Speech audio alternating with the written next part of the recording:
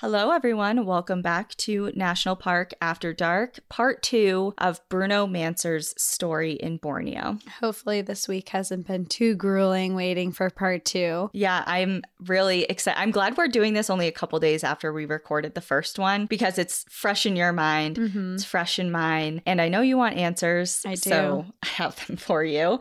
Obviously, anytime we do a multi-parter, we'll do a brief recap, but if you're just jumping on now, definitely pause and go back to part 1, get the full version. But essentially, let's catch up to where we were at. Unless you have anything else to say. No. Catch me up, refresh me. I'm ready to dive back into this story. Okay, so in part 1, we talked about Bruno's early life, his experience growing up in Switzerland and what he was doing with the cows in the Alps. And the cheese and free climbing and all of that good stuff. And what led him into this new chapter in Borneo. While he was in Borneo, he spent years with various different groups of indigenous Penan and was beginning to act as kind of like their spokesperson regarding this huge mounting concern with logging companies felling large swatches of jungle in the Penan territory. And Bruno's advocacy for both the Penan and the jungle gained him a lot of notoriety, which was kind of like a double-edged sword because it was great that he was becoming known,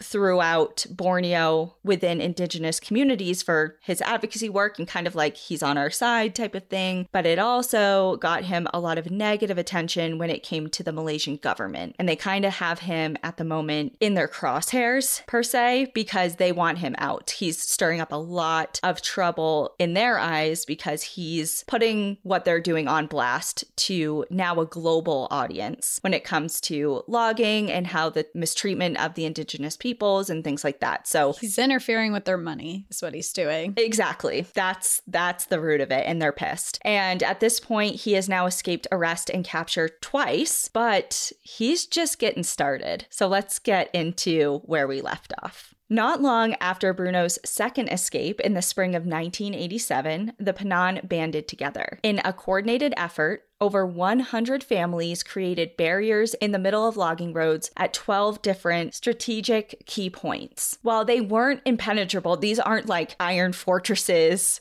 or anything like that. They used what they had, which was the bare minimum. So like logs, twigs kind of tied together, and just a ragtag kind of like team of people. Whoever could showed up.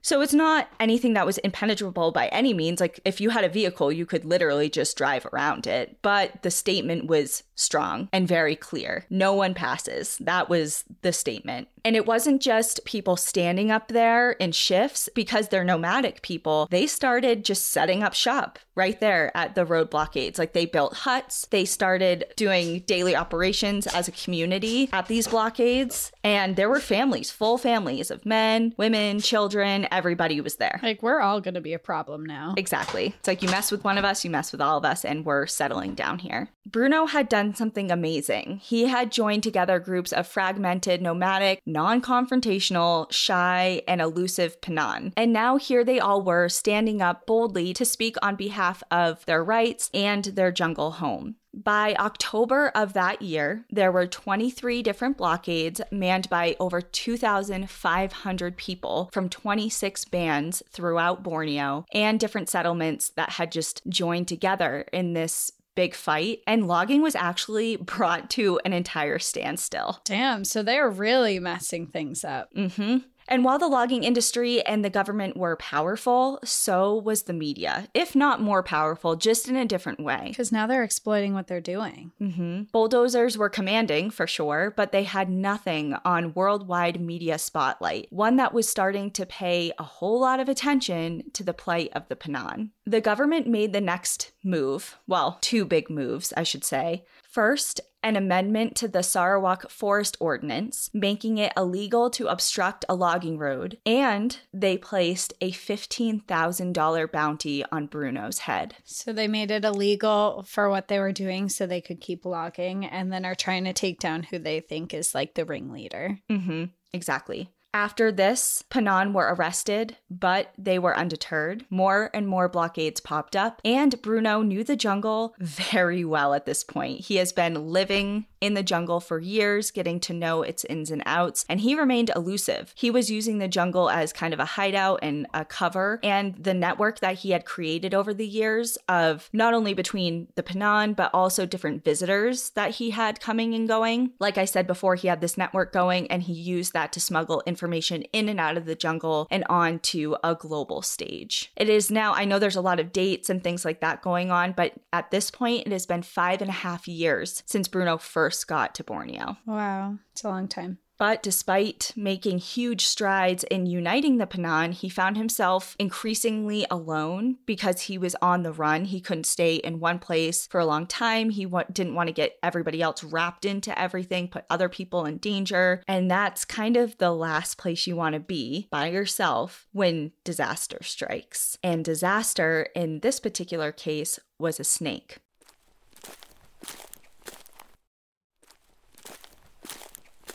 It's not clear what species of snake bit Bruno on the leg, but due to the thin green body that Bruno saw slithering away after a pinch on his leg, it was likely a pit viper. This was September of 1989, and Bruno was walking alone along a river, bushwhacking, cutting his way through the vegetation when he felt the strike. It was to his shin, and he looked down to see that thin green body slip away. He sat down, applied a tourniquet to his leg, and gouged open the bite wound with his knife where the fang marks were in an effort to bleed out whatever toxin was there. And while pit vipers aren't the deadliest snake in the world, their venom is definitely a worst case scenario, especially where he is. He's in the middle of the jungle. He has no way to get help. No help. Oh, right. It's like a definite worst case scenario. Oof. So pit vipers inject hemotoxins that totally obliterate red blood cells and the surrounding muscle tissue, which prevents clotting. So essentially you're bleeding out. Along with this, people can also experience vomiting, dizziness, headaches, and in extreme cases, this can lead to kidney failure and death. Bruno managed to stagger back to a small Penan settlement, but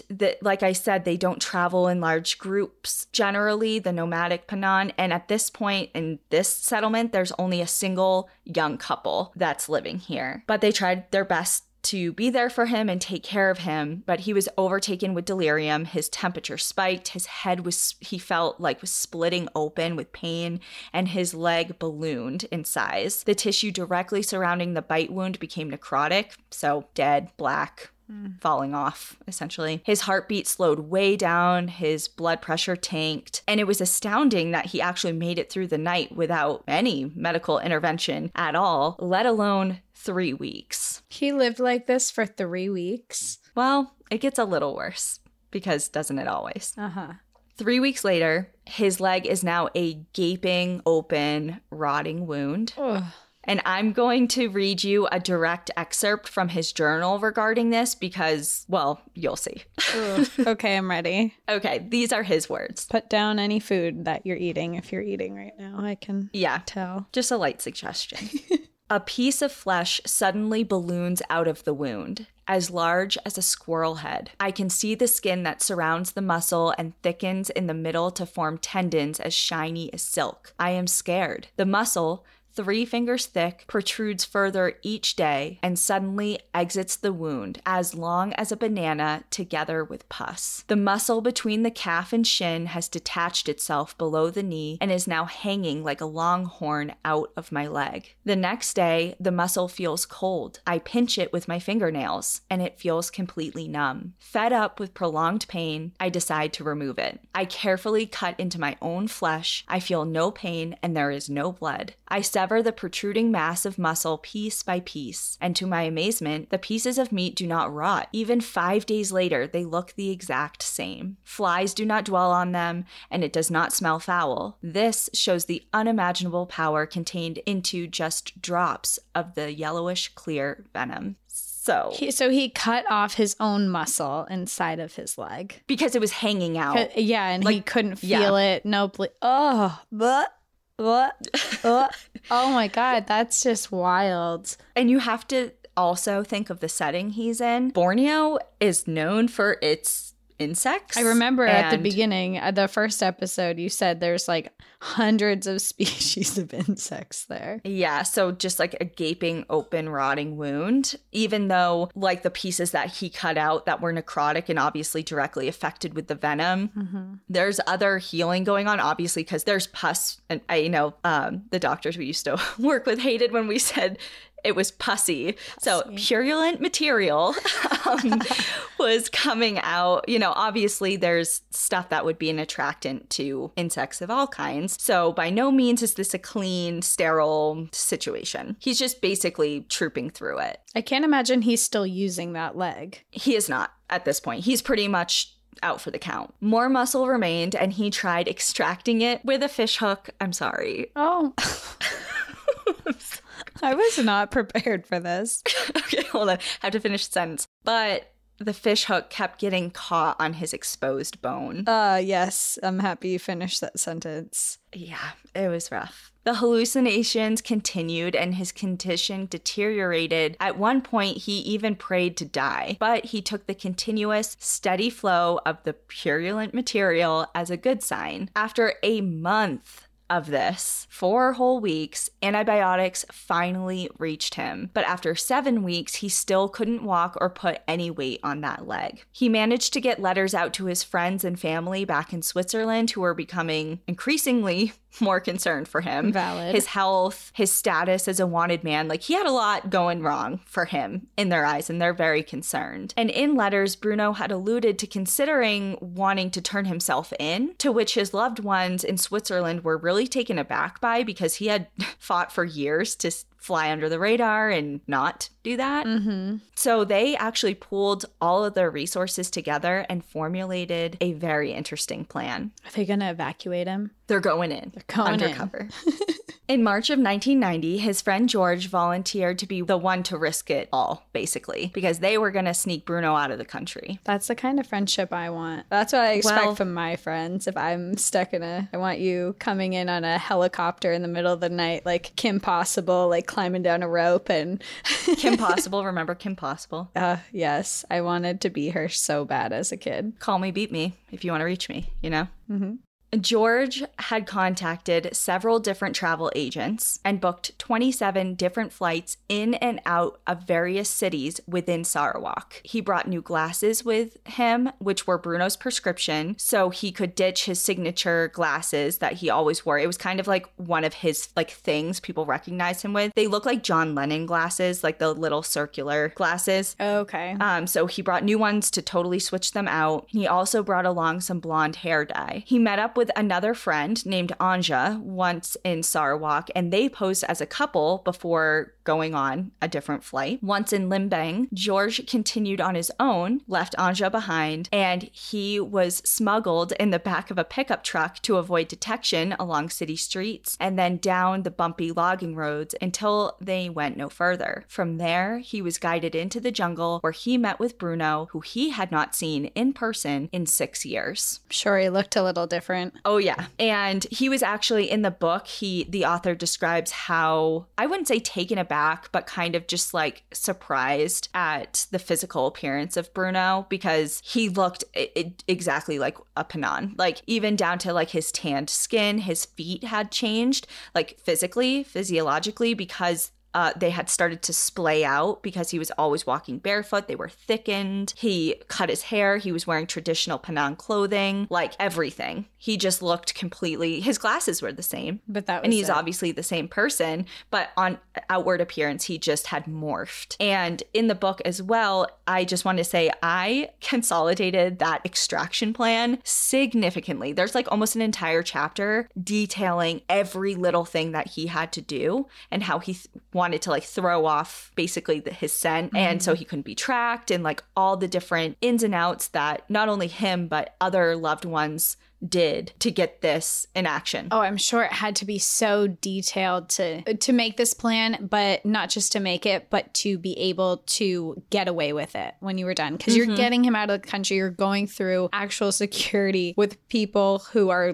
actively looking for this man. You have to have a really good plan. Like, if he imagine America's Most Wanted, like he's number one. Like, everyone knows who Bruno is. as far as law enforcement goes. Everyone's on the lookout for him. So once Georges got to Bruno, he cut and dyed his hair, exchanged out his glasses, and Bruno stripped off his traditional bracelets and loincloth and traded them in for a blue polo shirt and jeans. He had his photo taken for a passport, which Georges manufactured over the next couple days. Wow. After several more transfers and sly sneak arounds, Bruno was aboard a plane, and of course, he's seated directly next to a police officer on this flight. The anxiety. Like, do not talk to me, do not talk to me, do not look at me. Mm-hmm.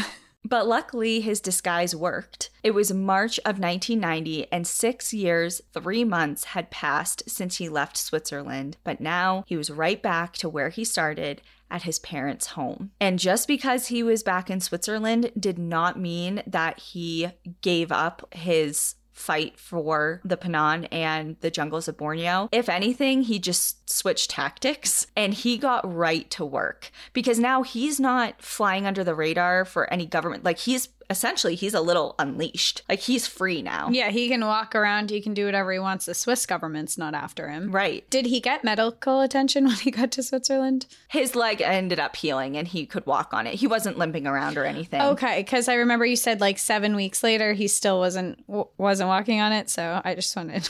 He was still it cleared up. Okay, good. I'm actually like shocked he never needed like any amputations. He was okay after. Like, he did make a recovery. Your body does some crazy things. Mm-hmm. Bruno got right to work, continuing the fight for the Penan, but life back in Europe kind of was weird for him at first and took some getting used to. Sure. The author of the book, The Last Wild Men of Borneo, puts just how stark this transition was. And I'm again going to quote directly out of the book because it paints such a brilliant picture. He says, Bruno had suffered extremes of cold and hunger and wetness and penetrating loneliness that would drive most people to despair. He had lived off of brains of deer and week-old blackened carcasses of wild boar and rats. He had walked up to wild elephants and rolled on the ground with wild orangutans. He had lived for years as a hunted man, had been arrested twice, had escaped both times, had stood up to and outwitted an entire government and its security services, and even across international borders. He had climbed limestone peaks with no ropes, thrown himself into rivers and rapids with no idea of where the river flowed to or what was beyond the next bend. He could track wild game and build a shelter anywhere, anytime. He had helped birth babies in falling rain, children whose first moments in the world weren't filled with antiseptic hospital beds, but cold, rotting leaves crawling with ants. He had caught 20-foot pythons and venomous snakes with his bare hands and had been bitten by them and lived. He had nursed himself back to life through searing pain without antibiotics or modern medicine. He even performed surgery on himself. Can you imagine what that does to a man returned to a culture of seatbelts, antiseptic wipes, and televised nature shows, where a single cockroach or a dropped fork was cause for alarm? He felt powerful and invincible. That's such a good reference of the fork. I just picture at a restaurant, or you're just eating dinner and someone you're with drops the fork on the ground and they're like, oh, gotta get another one. You're just sitting there like, yep. I ate deer brains with my hands last week.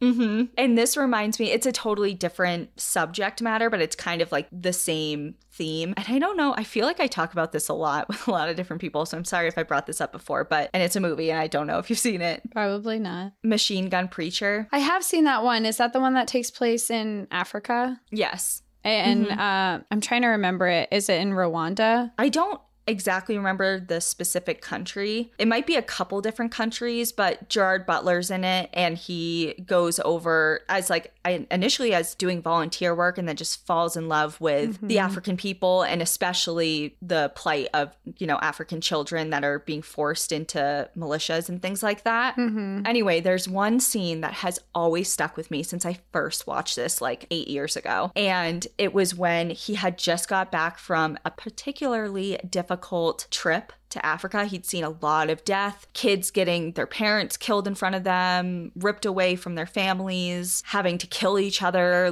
It was horrific. And he's sitting at the dinner table with his wife and daughter, and he's kind of having flashbacks to that. And then his daughter is pitching a fit because she can't get a limo to go to prom. I remember that. And he was like, do you have any idea of what's going on in the world? Like, I don't know. It's just that has always stuck with me. And it seems very similar to kind of like Bruno's, the stark like change of reality that he finds himself in now. I think that you could probably say that like that's a good example of a story because that was based on a true story. But a lot of military personnel, people that come home, they report the same things, coming back to normal life and seeing things that are so minor, that are such a big deal when you live in a society that doesn't have the same issues as war-ridden countries or whatever is going on in that area. That totally makes sense that there's such a big difference. I have seen that movie. I love Gerard Butler. So I've finally seen a movie that you've talked about on the podcast. See, and we could have a conversation about it and it's so fun. Wow. I'll watch more movies from now on. Okay. Well, not only did that kind of give him a little bit of whiplash, like the author kind of said, he felt invincible at this point. Now he's like, I can do anything. You know, like this is nothing. Yeah. And this power only added fuel to this already ignited, fiery passion that he had for this cause.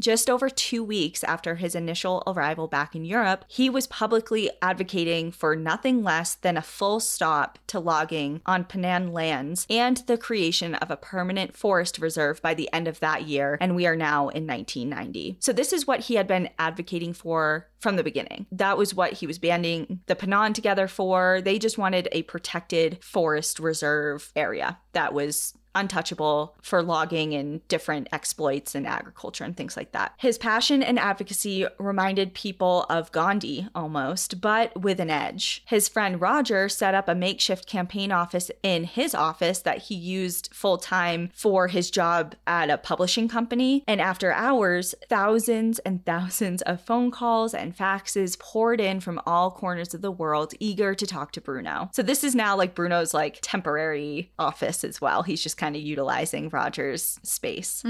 That summer, strikes broke out in Australia, and over 30 countries conducted strikes outside of their Malaysian embassy offices. So this isn't just a local, like wherever Bruno is. Everyone's on board.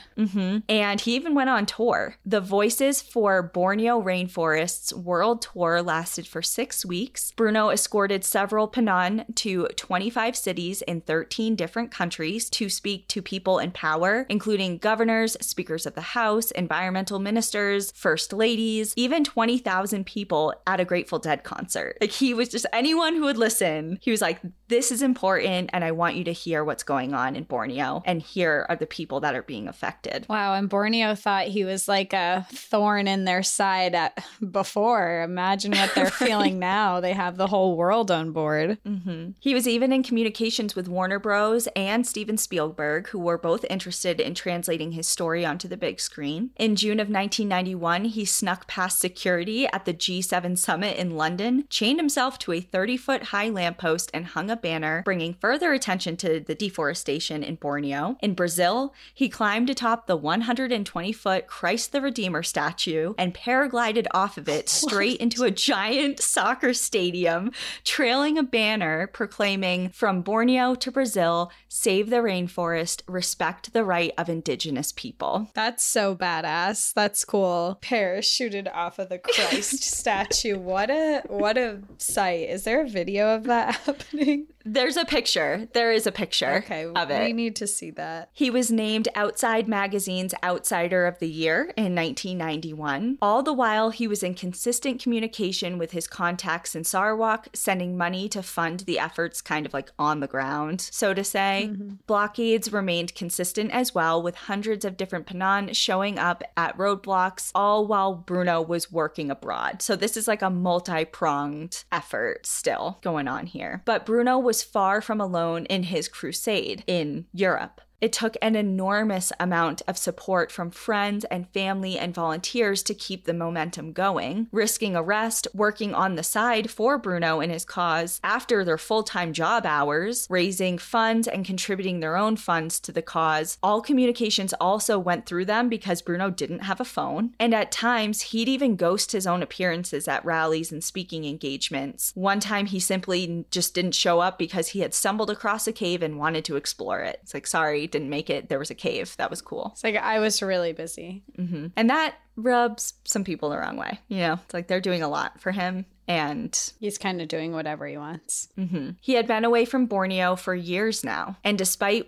being a wanted man there with a price on his head, 15 grand, it probably spiked up over the years after all these shenanigans. Mm-hmm. He had been sneaking in and out of the jungle again. In Borneo? Mm-hmm. It was 1996. He was sneaking in and out of the jungle now for 5 years. Holy... This guy is brave. Brave is a good word. Does he have different, I imagine he must change his looks when he comes in. He's got that fake passport already. I'm not exactly sure I'm sure there was some sort of disguise or manipulation of documents when he was going in and out of the jungle. Mm-hmm. But yeah. He was doing it. He's ballsy. I feel like at this point he's getting like maybe even a little reckless. He's just walking right under the noses of everyone that is looking for him. And not only was during his time sneaking in and out, he was starting to ramp up his efforts other than just peaceful protest. There were times that he would smuggle in 10-inch long steel nails that he would divide amongst Panan, and they would drive into the oldest and largest trees that they could find. And this is a classic anti-logging tactic because the nails, as soon as you hit them with a chainsaw, would break the chainsaws. But sometimes it would injure the people wielding the chainsaws. It was like it came with risks, but he was doing that all over the place. While he was doing what he could in Borneo, his options were pretty limited due to the government wanted him dead thing. Oh yeah, that thing. That little like snafu. So he continued on. When he was outside of the island of Borneo, he did other things, including staging a 60-day hunger strike in front of the Swiss parliament. He created an NGO called the Bruno Manzer Fund. He traveled to the Congo to investigate Belgian logging operations within the Congo, and then went to Mexico to do the same. But he ended up having to leave Mexico when his friend got shot by some criminals wielding machine guns. It was becoming really dangerous. So he's moved his efforts. I mean, that's terrifying, but he's now moved his efforts from just Borneo, but he's traveling to other places that are facing logging issues. Yep. Now it has been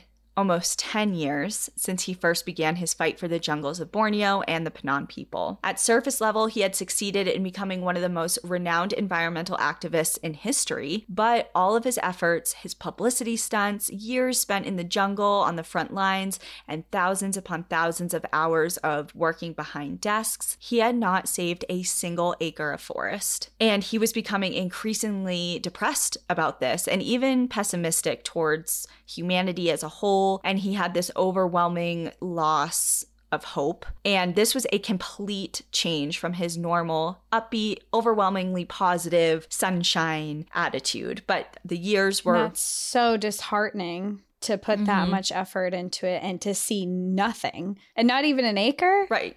Like all of this and absolutely nothing. Nothing. Wow. And you could say he was successful by other measures. You know, the Panan people banding together.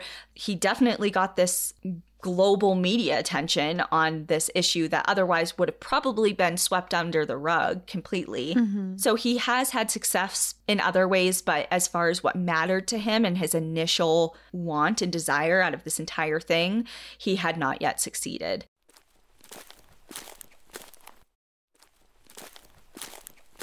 In November of 1999, according to those closest to him, Bruno began acting very differently. For example, he sent a postcard to Georges saying that he would soon be leaving for Borneo for an uncertain amount of time and inquired if he'd like to get together. Basically said, hey, I'm about to leave for Borneo. Do you want to chill before I go? And this doesn't seem weird, like to us, like, you know. But for Bruno, this was extremely out of character. Out of all the years that he had known Bruno, Georges said that he would travel internationally all the time and would never speak a word regarding his travel plans to anyone unless it was specifically involving work or a particular event. So he would just disappear and go abroad and sneak in and out of the jungle for months or whatever and not tell anyone. And now all of a sudden he's telling people his plans. It's like something's up. And it wasn't just to Georges. He seemed to write to everyone close to him with an eerily similar undertone. Basically, he was leaving and he wasn't sure when he would be back. While this raised eyebrows, cause for concern really came when he arrived at the Bruno Manzer Fund office and started tying up loose ends in a way that he had never, ever done before. In March of 2000, Bruno was once again in Borneo. He had met up with an old friend named Edmund and they traveled together for a month. Edmund noticed that Bruno was off, just like other people noticed. He wasn't as sharp as usual, and he made a few different missteps during their travels, including falling asleep on a particularly dangerous section of water during a rafting trip, which was very out of character for him. And another thing that seemed odd was he was posing for photos, staring into the camera and giving thumbs up gestures. He sent these photos to friends and family along with different postcards, which was the final alarm for them because he had never sent photos of himself ever out of all the years that he was there. He would send photos of different wildlife or pretty trees and things, or even the Penan people, but never ever of himself until now. So what's going on with him? Well, Georges said of the pictures, quote, "Those pictures of him with his thumbs up, he never ever showed signs like that. It's theater. It's not him. He's communicating that everything is all right when everything is not. Nothing was okay. They say Bruno is leaving, and that he's leaving us and saying goodbye." Bruno sent a postcard on May 23rd, 2000 from a small town named Barrio in northern Sarawak to his girlfriend, Charlotte. From there, he and a few of his Penan friends went onwards towards Batu Lawi, which is a 6,700-foot peak nearby that he said he wanted to climb, which was not out of character for him. But when the peaks started coming into sight through the jungle canopy, he explained to his friends that he wanted to go alone, but would return soon. But the thing is, he didn't. And Bruno Manzer was never seen again. Wait, he just said he was going to leave, he'll be right back, and then never came. He said he wanted to climb the peaks alone. Yeah. And that he would return, and he never came back. Did people search for him? Mm-hmm. So it was normal for Bruno to be gone for long periods of time, like we discussed before, with little to no communication to the outside world once he went into the jungle. But it wasn't until 6 months after Charlotte received that postcard that people realized something was very wrong. Over the next several years, there were 7 different searches that were conducted in search for Bruno. Friends and family spent months of their own time in the jungle scouring the forest for any sign of him. The Penan tried to track him, and they're the elite of the elite. They know everything about that jungle. Helicopters scanned nearby peaks and openings within the thick vegetation, but nothing was ever found, not a single trace of him. No body, no clothing, no pack, nothing. That's so eerie. Do you think he escaped? Could he have escaped to start a new life? I feel like that would not be him. After everything that I've read about him, I just don't think that would be the move he would make. It sounds calculated, like he knew that he was going to be leaving soon for good. Yes. Yes. And there are several theories about what came of him. Some think that he made his way far enough into the jungle that he found a patch of this untouched Eden and just lived out the rest of his days peacefully there. That's a really nice, G version. It is a very nice thought. It's kind of like a best case scenario. Let's just all pretend that happened, even though it probably didn't, but it's nice. It doesn't seem likely. It's like a nice bow, to tie this all in. Mm-hmm. Others think that he was murdered by loggers or captured and assassinated by the Malaysian government. Wow. Maybe he had an unfortunate accident. Maybe he had fallen. He had obviously had a history of free climbing, free soloing. Maybe he got bit by another snake, and then the jungle just concealed his remains from some sort of accident. However, the people closest to him think that he entered the jungle with the intention of making it his final journey and ended his own life in some way. That was going to be my next question, if he had any mental health issues that he was struggling with, because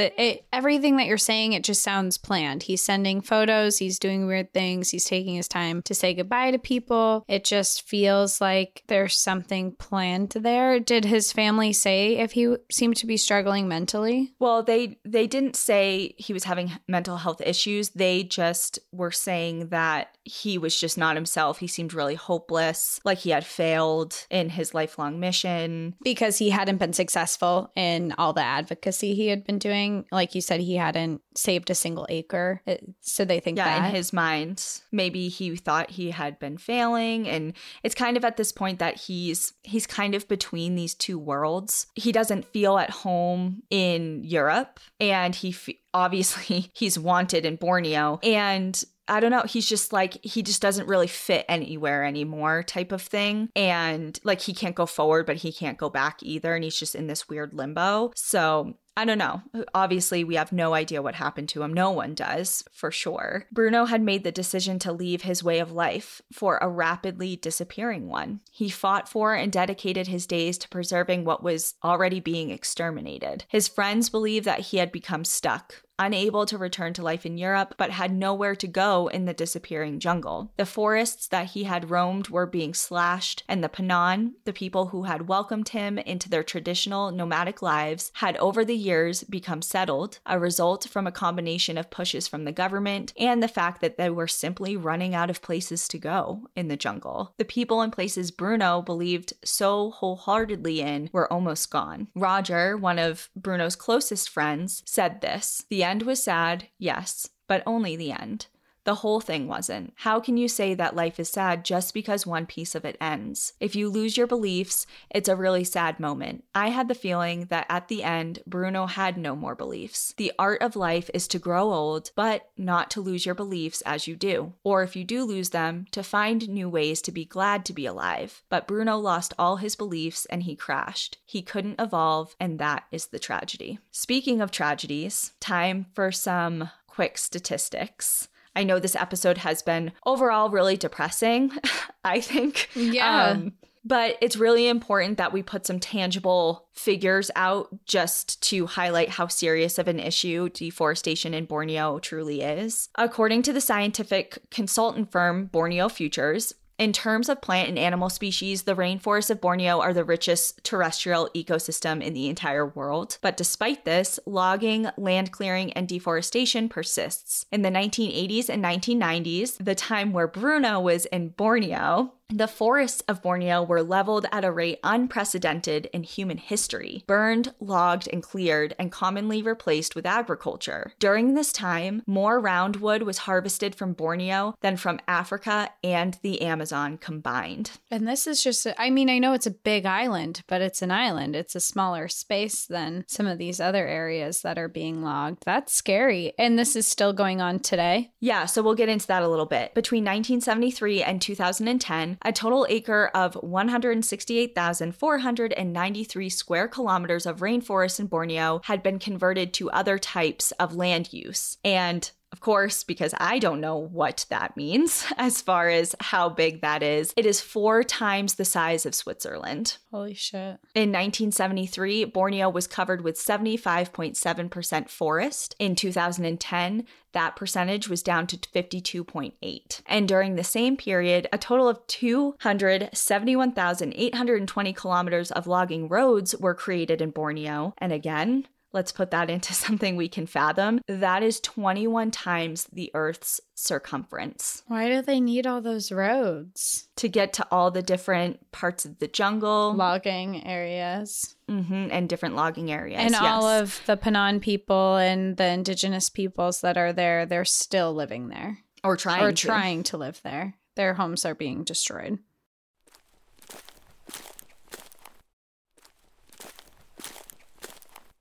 Half of the annual global tropical timber procurement is from Borneo, but what really is in the news recently, because that's a lot of like 80s, 90s, early 2000s. But recently, when it comes to forest loss in Borneo, if you're to Google it, like one of the top hits is going to be all about palm oil plantations. And while the deforestation continued through the 2000s, it has slowed down a bit, but there was a big surge in this palm oil plantation expansion. In the last century, the world's 3rd largest island, Borneo, has lost a significant portion of its forests forests to fire, logging, and the expansion of these plantations, and only half of its forest cover remains today, down from 75% in the mid-1980s. So we've lost 25% more since Bruno was there. Yes. And oil palm plantations are the main driver of deforestation in Borneo today. Indonesia is the world's largest producer of the oil, and it's not an easy fix. It's not like, okay, well, let's not use palm oil then. It's in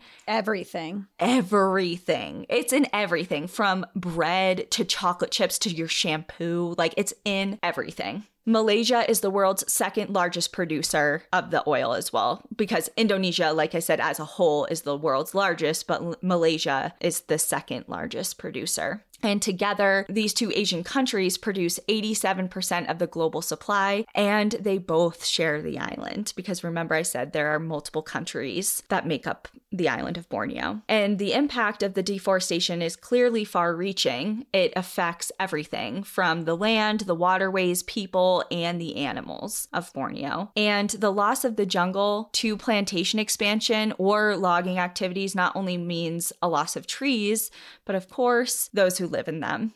Borneo, like we've mentioned many times throughout this episode and the previous one, is one of the most biodiverse areas in the world. And to describe just how many species are living there and are being impacted would be a mammoth task.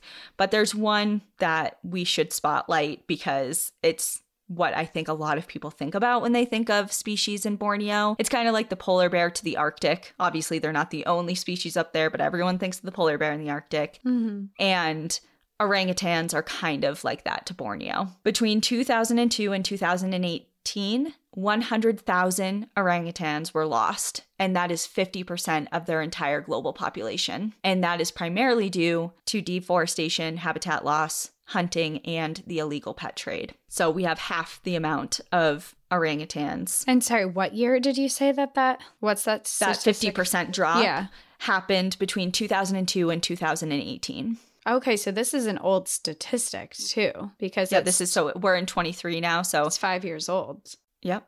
So I'm assuming it's probably even worse than that now. And there's also the Bornean elephants, which is the smallest Asian elephant subspecies. They're also known as Borneo pygmy elephants because of their size. They're small size. And by small, I mean 8 to 10 feet tall, generally. Right, the small ones. Right. The smaller ones. Their population is hanging around 1,500 individuals today. And of course, habitat loss due to unsustainable agriculture and logging remains the top threat to their existence in the wild. As I mentioned in part 1 of this episode, in like the very first couple sentences of the first episode, Sarawak has 30 national parks, and there are several more scattered throughout the island, along with other designated protected areas, but these places aren't the only holdout for hope. Throughout the island, various efforts by local groups, organizations, and even individuals have focused on restoring Borneo's rainforests by replanting and rewilding areas of degraded jungle. New studies from the Center for International Forestry Research also has some good news. They found that the expansion of palm oil plantations in Indonesian and Malaysian Borneo has actually slowed down since 2012. By 2017, the downward trend in plantation expansion, as well as the clearing of forests for the plantations, reached a level that was the lowest since 2003. So it's still a problem, but it's not rampant like it once was. It has a trend of actually slowing. And while this is something to celebrate, ensuring a sustainable future for Borneo's forests remains critical. If demand for palm oil and timber remain, or their prices go up, effective government regulations and industry standards are going to be critical to ensure that we don't regress to what we have done in the past and the rate in which it was done during Bruno's time on the island. And to finish up, I wanted to kind of just discuss something that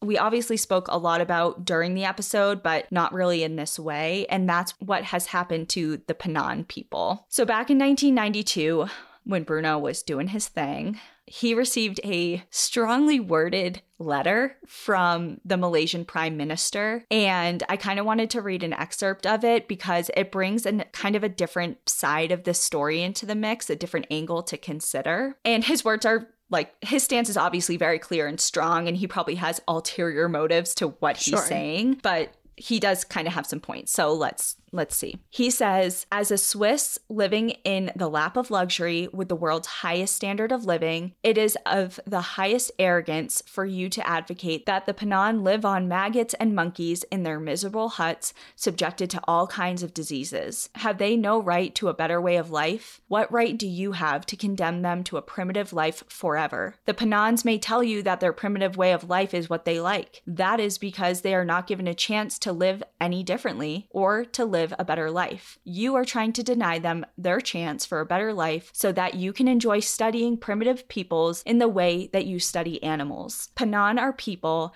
and they should be respected as people. If you had the chance to be educated and live a better life, they too deserve that chance.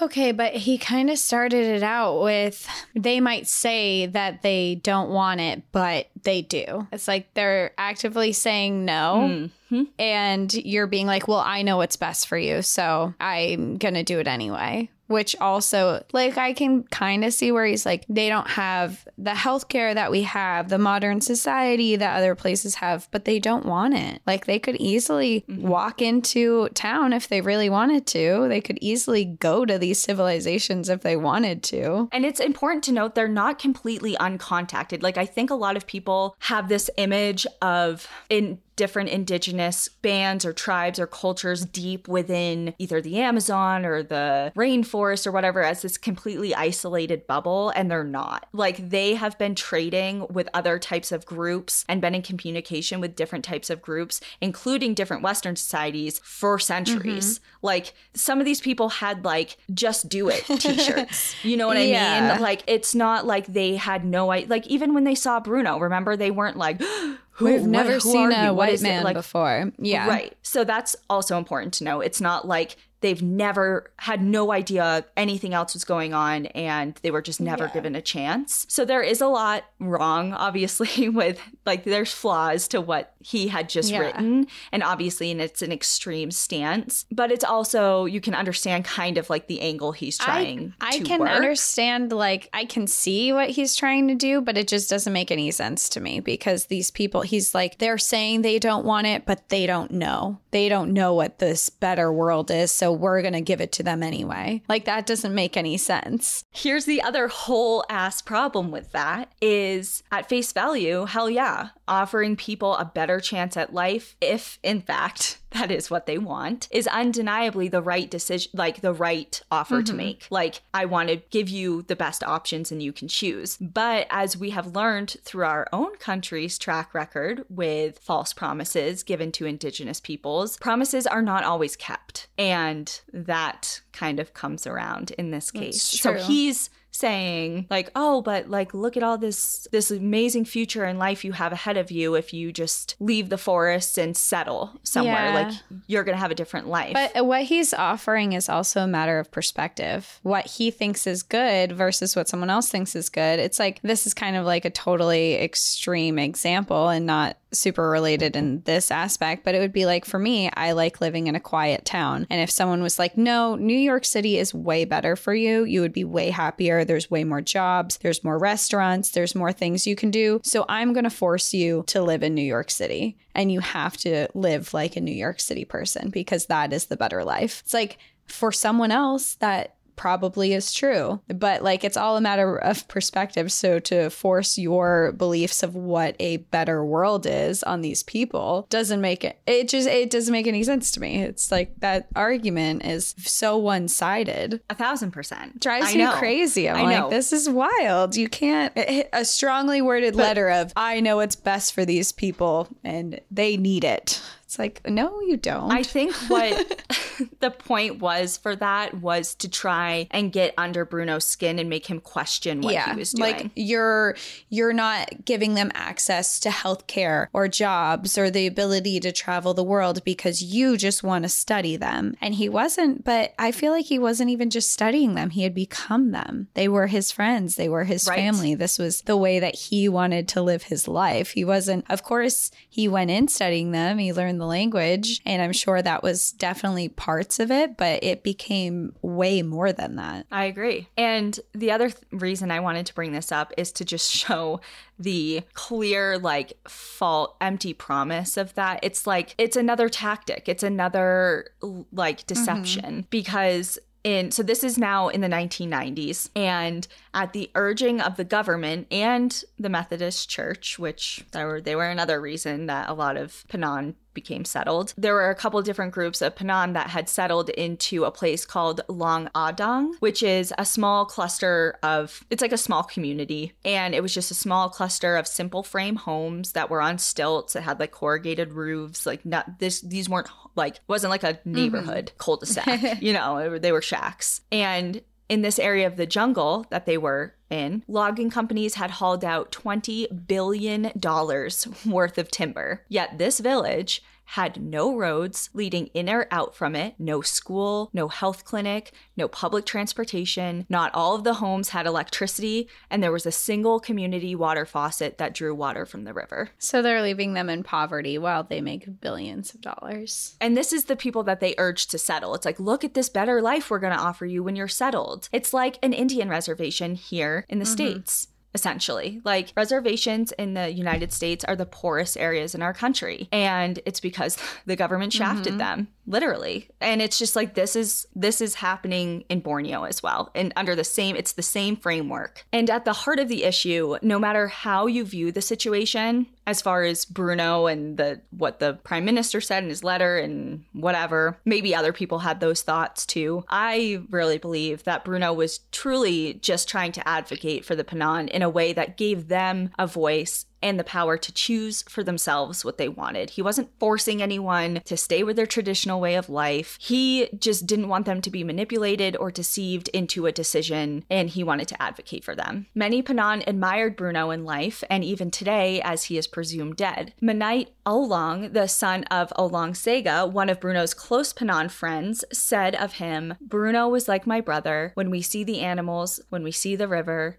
we remember Bruno." Today, the jungles of Borneo and all who live in them, the Penan, the Dayak, clouded leopards, your proboscis monkeys, sun bears, orangutans, and more, are threatened, and all of their futures hang in the balance. While no one needs to go out and be a Bruno Manser, I think we can all think of him from time to time when we need a little reminding that sometimes the work of a few could be the inspiration to many. And that is all I have on Bruno Manser and his story in Borneo and abroad. Well, I think that you have done a really good job of putting Borneo on the map for all of us, and we're adding it to the list of places that we want to go. Thank God, because I just love, and I mean, if you Google Borneo, you're going to see like just how beautiful it is, but you're also going to see like it's all devastation photos too, like just because deforestation is such a huge problem there. But there are also, you know, a lot of, like I said, protected areas that are popping up, efforts that are actively going on and strong, trying to rewild places that have been totally just obliterated. There's orangutan sanctuaries, sun bear sanctuaries, like for orphaned and injured wildlife. And just because of all of the logging and different agricultural uses of the land that destroy their homes and things. So it's pretty sad. It's pretty sad, but there is always place for hope. There is always people popping up like Bruno that are trying to do the right thing amongst all of this. The fight's not over. The fight is not over. And Borneo is now one with the jungle. And no matter how he went. You said Borneo. I think you meant Bruno. What'd I say? You said Borneo is now one with the jungle. Oh yeah, Bruno. Okay, I'm just gonna say like Bruno and Borneo are just like stamped in my mind right now so hard. Like I'm gonna be thinking about them for a while. But he's cool as shit and you should look him up. I'll obviously post pictures of him and stuff. And there's not like a ton of photos out there of him just because he spent so much time in the jungles and didn't take photos of himself. But he had obviously a lot of publicity stunts and a lot of articles written about him. So his story's all over the place. If you're interested in learning more, definitely that book I was recommending by Carl Hoffman, The Last Wild Men of Borneo, and the movie Paradise War. Amazing. You should look into them. But otherwise, that's it. And I hope you guys enjoyed it and fell in love with Borneo. A little bit more. I almost said Bruno. Bruno too. Well, thank you. It's a really cool episode. And we'll see you all next time. In the meantime, enjoy the view. But watch your back. Bye, everyone. Bye.